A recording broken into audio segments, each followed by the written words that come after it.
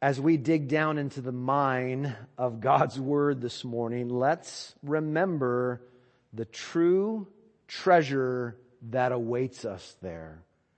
To use the words of Psalm 19, take a look. Psalm 19, it says, "The law of Yahweh is perfect, reviving the soul." Does that sound good to you? Reviving the soul. "The testimony of Yahweh is sure, making wise the simple. The precepts of Yahweh are right, rejoicing the heart. The commandment of Yahweh is pure, enlightening the eyes. The fear of the Lord of Yahweh is clean, enduring forever. The rules of the Lord are true and righteous altogether. More to be desired are they than gold, even much fine gold." Wow. I hope that encourages you to want to receive what God has for us this morning through His Word. That through His Word, He does want to revive your soul. That He does want to make wise the simple. That He does want to give you rejoicing in your heart. And He wants to enlighten our eyes. Let's trust Him for those things. So let's do that by looking together at what God has revealed from His Word this morning. Specifically, let's look at a passage from our Bible reading plan. This is Matthew chapter 25, verses 31 through 46. If you need a Bible, we've got some on the back counter there. Open up a Bible app if you go that direction to Matthew chapter 25. The very end, verses 31 through 46. Sometimes this passage here, our main passage this morning, is referred to as the parable of the sheep and goats. But when you look at it, it really is not a parable. It's not a parable like Jesus spoke in parables. It does use a simile. There's a simile in verse 32, the simile of the shepherd, but that's about it. It's not a parable. So if it isn't a parable, what exactly is it? Well, let's actually figure that out by digging into the text this morning. Instead of reading straight through verses 31 through 46, let's break it down into sections and take it chunk by chunk, if that sounds good. So we're going to start with verses 31 through 33. These are the words of Jesus. "When the Son of Man comes in His glory, and all the angels with Him, then He will sit on His glorious throne. Before Him will be gathered all the nations, and He will separate people one from another as a shepherd separates the sheep from the goats. And He will place the sheep on His right, but the goats on the left."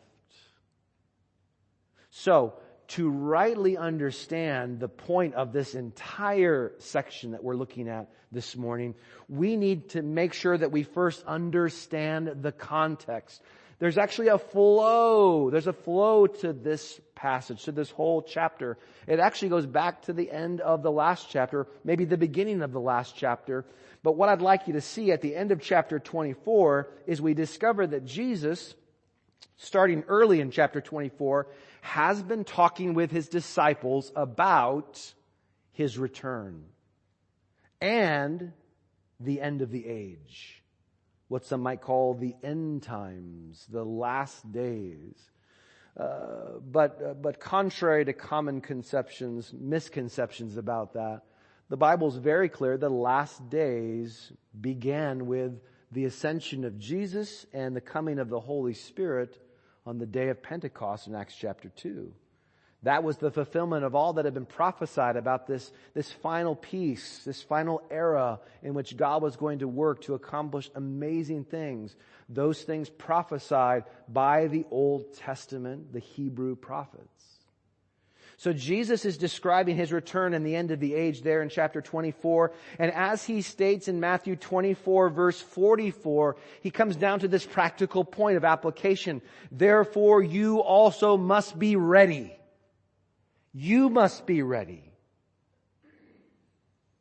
Now, Some today believe being ready means pulling out charts, pulling out newspapers, trying to figure out the jigsaw puzzle that is the end times, how it will all go down, what's the fulfillment of prophecy. That's not what Jesus has in mind here. To stress this practical application of being ready for His return, Jesus, beginning the very next verse, 24, verse 45, provides 3 parables in a row. 3 parables regarding this idea of being ready for His return. The first parable is in 24 verses 45 through 51, and it's a parable about servants, household servants who have been entrusted with certain responsibilities by the master of the house because he is going away and he wants to make sure that things will run just as he planned them to run while he's away. The second parable in chapter 25 verses 1 through 13 is about 10 bridesmaids, some of whom were and some of whom were not ready to meet the groom and the rest of the bridal party as they moved from one phase of the Jewish wedding to a dinner, a reception that was later in the evening. So they're there in the dark waiting for the rest of the group. Some were and some were not ready. Finally, like the first parable, the third parable here in chapter 25 verses 14 through 30 describes a master leaving, going away on business, but before he leaves in this parable, he entrusts some of his money to his servants so that they can use it to make profit while he is away. 3 parables, all speaking to this issue of readiness. So if Jesus is preparing His disciples and every subsequent reader of those parables, if He is preparing us for His coming, then clearly verse 31 describes His actual coming. What will happen when in fact He does come? Why must we be ready for the return of Christ? Because when He comes, as we just heard, He will judge. When He comes, He will judge. A day of accountability. A day of judgment. This is not a new topic. We've seen it throughout Matthew's gospel. He's already talked about it a number of times. Jesus made this clear in several places, including, take a look at this, 16:27. Where He said, "For the Son of Man is going to come with His angels in the glory of His Father, and then He will repay each person according to what he has done." So, keeping that in mind, if we continue reading on in our main passage this morning, we discover something important about this judgment. Specifically, we discover how the coming King will separate the sheep from the goats. Verse 34. Then the King will say to those on His right, "Come, you who are blessed by my Father, inherit the kingdom prepared for you from the foundation of the world. For I was hungry, and you gave me food. I was thirsty, and you gave me drink. I was a stranger, and you welcomed me. I was naked, and you clothed me. I was sick, and you visited me. I was in prison, and you came to me." Did you see how those designated by Jesus as blessed by my Father, this group who is blessed by the Father, are those who have been a blessing to the needy? They've been a blessing to the needy. Who are the needy here? Well, in general, I think we could say that the needy man is the one who is hungry, thirsty, a stranger, naked, sick, and in prison. That's what we see here. Now, please don't miss how those descriptions of neediness are emphasized in this passage. Each of those 6 terms that I just mentioned is repeated 3 more times in this passage. So 4 times, all 6 of those are repeated. It's clear that this is just an obvious emphasis of what's being said here. Verses 37 through 39, verses 42 through 43, and verse 44. Now, is this a new emphasis, this emphasis on this kind of neediness? No. Is it a new emphasis in terms of what God has revealed? Not at all. The Old Testament speaks in many places about the righteous person. Take a look. The righteous person who does not oppress anyone, exacts no pledge, commits no robbery, but gives his bread to the hungry and covers the naked with a garment. Ezekiel 18:16. The book of Proverbs reminds us that whoever oppresses a man whoever oppresses a poor man insults his maker, but he who is generous to the needy honors him, honors God. Chapter 14, verse 31 of Proverbs. And then David wrote in Psalm 41:1, "Blessed is the one who considers the poor." And that's just a tiny smattering of verses. There's so many amazing verses in the Old Testament about this very thing. What is stunning about this emphasis, speaking in these general terms about the needy man, but when we look at specifically at this passage, what is stunning about this emphasis here is that Jesus identifies himself as the one who was hungry, as the one who was thirsty, a stranger, the one who was naked and sick and in prison. Jesus identifies himself as that needy man. What exactly, though, does that mean? Well, let's look at verses 37 through 40. They actually help us answer that question. Look at verses 37 through 40. Jesus continues there. Then the righteous will answer him, those blessed by the Father. They will answer him saying, "Lord, when did we see you hungry and feed you, or thirsty and give you a drink? When did we see you a stranger and welcome you, or naked and clothe you? And when did we see you sick or in prison and visit you?" And the king will answer them, "Truly, I say to you, as you did it to one of the least of these my brothers, you did it to me." Wow. Clearly, the righteous in this passage are as shocked and confused as any of us would be if we were having this kind of conversation. We would say to ourselves, surely we would have recognized Jesus if we actually met him. We would know that we had met Jesus, let alone blessed him, served him in these ways, right? We would know that. Notice how Jesus explains what he means in verse 40. He says, it was not literally me that you ministered to, right? It wasn't literally Jesus to whom they ministered, but it was men and women with whom Jesus closely identifies. And he so closely identifies with them that they are called brothers. A term that, of course, can mean brothers and sisters, the siblings of a household. So who is Jesus talking about here? Those with whom he identifies. Who is he speaking about here? He's talking about his followers.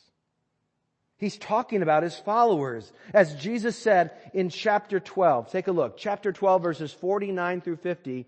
And it says, "And stretching out his hand toward his disciples, he said, 'Here are my mother and brothers. For whoever does the will of my Father who is in heaven is my brother and sister and mother.'"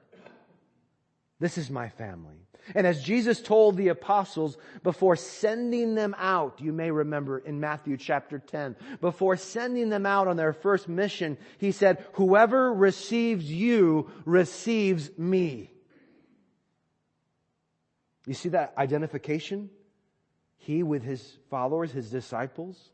And 2 verses later, Jesus in Matthew 10 makes a statement that sounds a whole lot like what we have here in chapter 25. It says in Matthew 10:42, "And whoever gives one of these little ones even a cup of cold water." Wait, who are the little ones? "Gives them a cup of cold water because he is a disciple." The little one is the disciple. The one who does that, I say to you, he will by no means lose his reward. You see, that kindness for one who is a disciple, someone in need who receives this cup of cold water, there is blessing awaiting that kind of ministry, that kind of service. Jesus encourages them. And it's that language of this little one, these disciples as little one. It's that language that sets us up for chapter 18 verse 5, where he says, whoever receives one such child in my name receives me. Jesus isn't talking about a literal child there, as the context makes clear. Go back and look at it. He's talking about the disciple who is walking in childlike humility. That's what Jesus has prescribed there. You need to be humble like these children are humble. The one who is humble is greatest in the kingdom of God. This description of a child corresponds to what we just saw in Matthew 10:42, the little one who is a little one. But please don't miss the point. That's a lot of verses I just threw at you.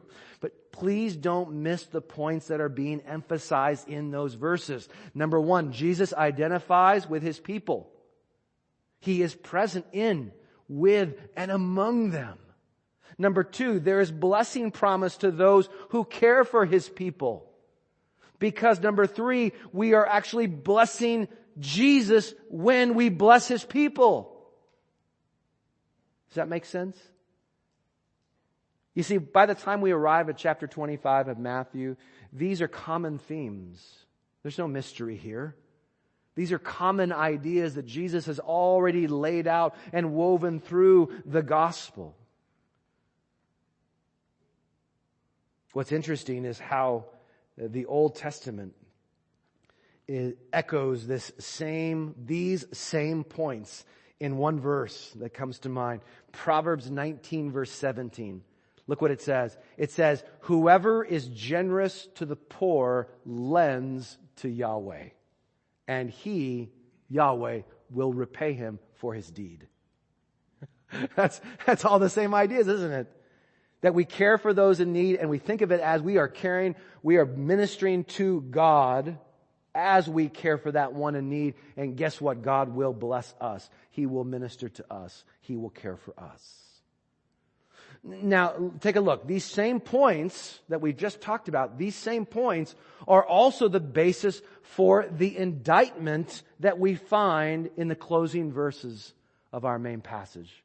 Look with me at verses 41 through 46. We read this. Then he, the king, will say to those on his left, depart from me, you cursed, into the eternal fire prepared for the devil and his angels. For I was hungry, and you gave me no food. I was thirsty, and you gave me no drink. I was a stranger, and you did not welcome me. Naked, and you did not clothe me. Sick and in prison, and you did not visit me.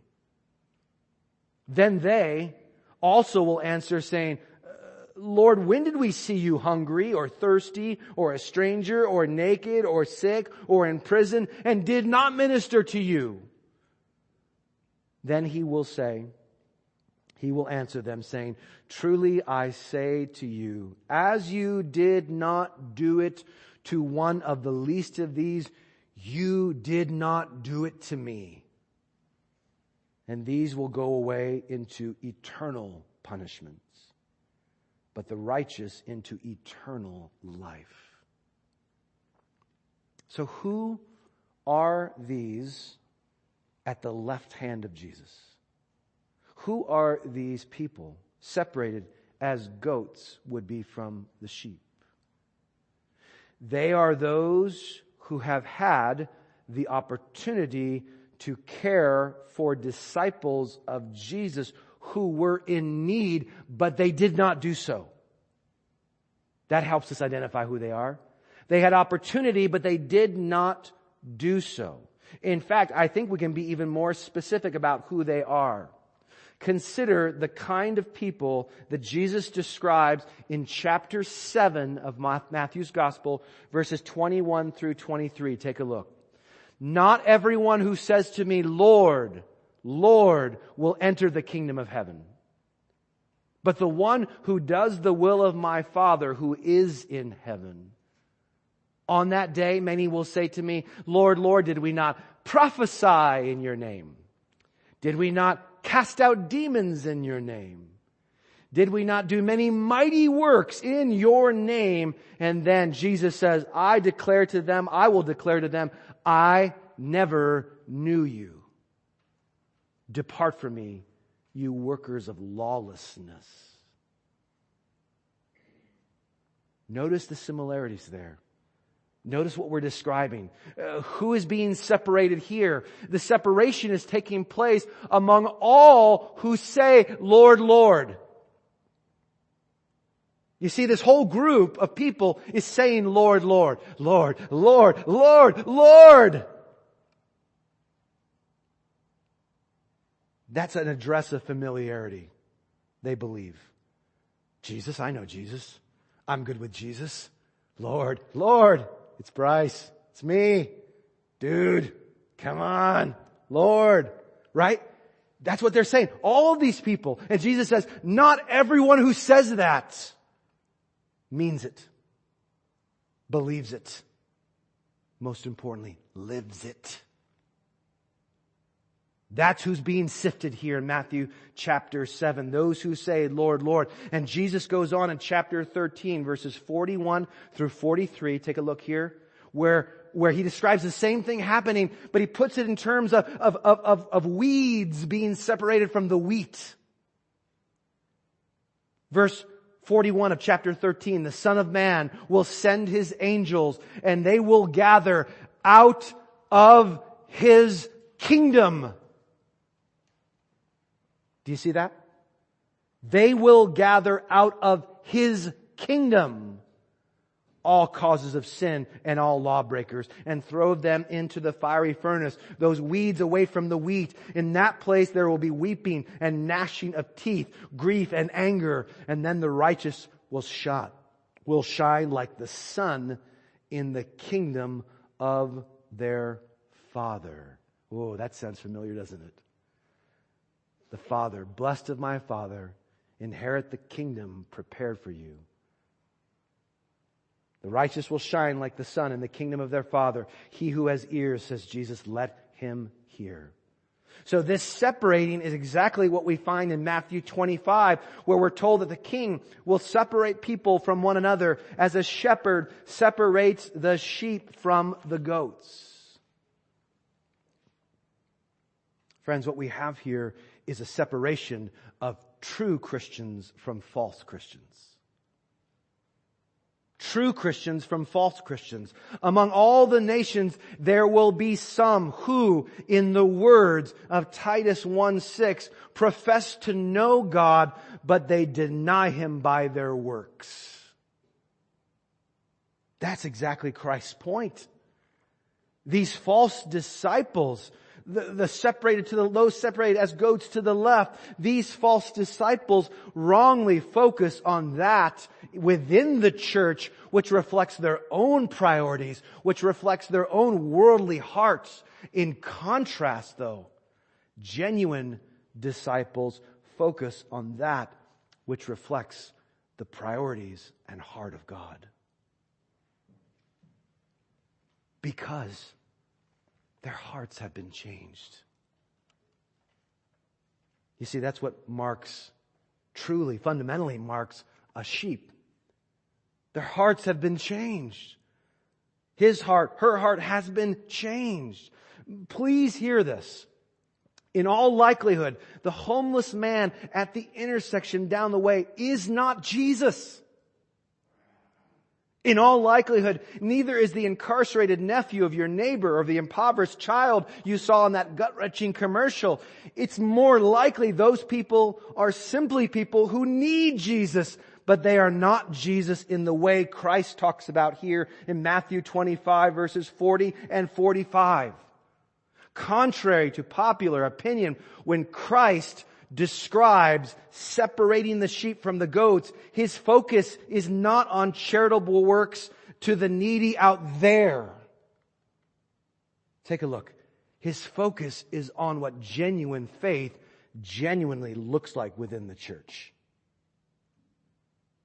That's what he's saying here. Where can we find Jesus? He is present in his people. All of his people. Every single one of them. Even the least of these, my brothers. So how can you be prepared for the return of Jesus? How can we be ready to stand before his throne? We can be clear about what genuine faith genuinely looks like within the church. And brothers and sisters, we have to be. We have to be. Scripture teaches that we are saved through faith alone, by God's grace alone, full stop. That's what it teaches. We are not saved because of our love for the least of these. No, our love for the least of these is evidence that we have been saved by grace alone. Do you understand? That's what Jesus is emphasizing here. And the Apostle John, don't take my word for it, listen to the Word of God. This isn't my opinion, this is Scripture. This is revelation. The Apostle John later explains this so clearly. Look what he says here in 1 John chapter 4, starting in verse 14. We know that we have passed out of death into life because we love the brothers. Want to know if you're genuinely a Christian, genuinely born again? That if you genuinely are blessed of the Father, then ask yourself, do I love the brothers and sisters? Has God given me that heart? By this, verse 16 of 1 John 4, by this we know love, that He laid down His life for us. There's the gospel. Amen. Amen. There's the gospel. And we ought to lay down our lives for the brothers.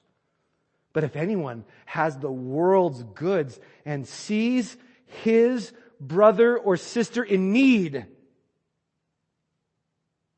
hungry, thirsty, naked, sick, in prison, a stranger, sees his brother or sister in need, yet closes his heart against him, how does God's love abide in him? Little children, let us not love in word or talk, but in deed and in truth. Whoa. I love when passages of Scripture like this from totally different places all of a sudden come together in this powerful like symbiosis, right? Just affirming and bringing out what Jesus spoke to his disciples there in those words. John pulls out these doctrinal points, these ideas, and brings them to these churches, probably in Asia Minor, teaching them, applying this truth of God's Word. This is exactly what Jesus has highlighted for us in Matthew 25 verses 31 through 46. Please take a moment. Please think about how this applies to you personally, what this will mean for you personally. For some of you, this is a clear call to step out and go deeper, to go beyond simply sharing space with fellow disciples of Jesus on Sunday morning, to actually moving into places of real connection and caring. Or maybe allowing others to connect with and care for you. Maybe that's what God's challenging you with. He's saying, step out, step forward. There's more to this life in the body of Christ than attendance, your attendance. You stacking the chairs, you doing whatever. There's connection and caring. For others, God has provided here a powerful reminder for us. Please hear this. That seeking out and serving Jesus often means seeking out and serving those among us who are especially burdened.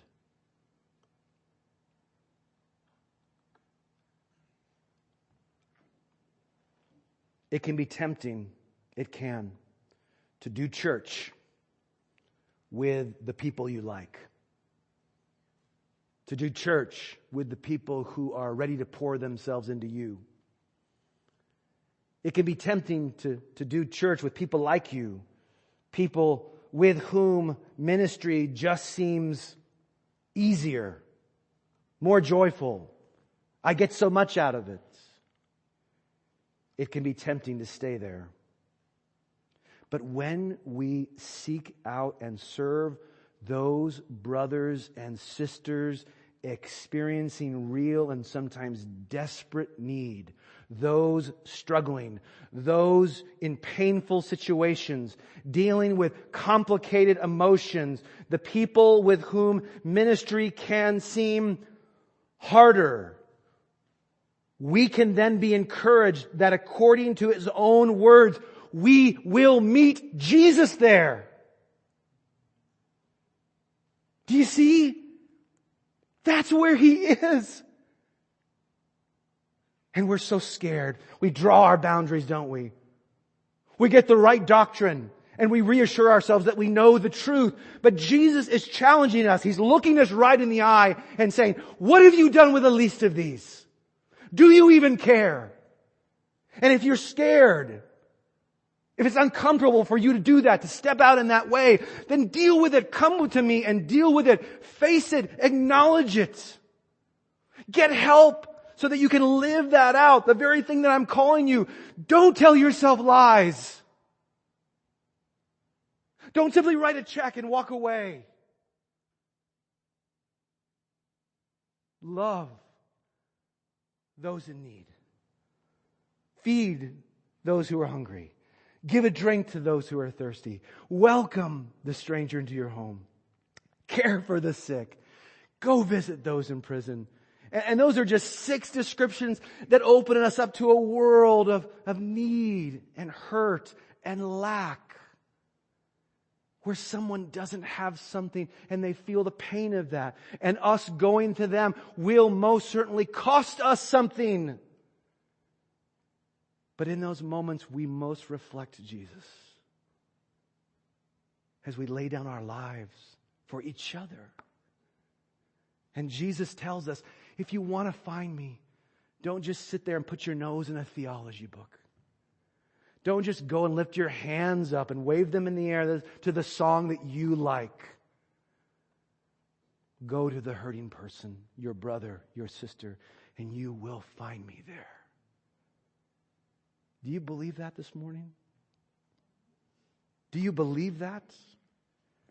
Wonderfully, meeting Jesus in my brother's time of need reminds us both that we are bound together as equals, doesn't it? We are bound together, my brother and my sister, or my sister, that we are bound together as equals. That is, as needy sinners who have been profoundly blessed by the King Himself. If I can give and I can help, it's only because I've been given and I've been helped by Jesus Christ. That's the only reason I can do any of that.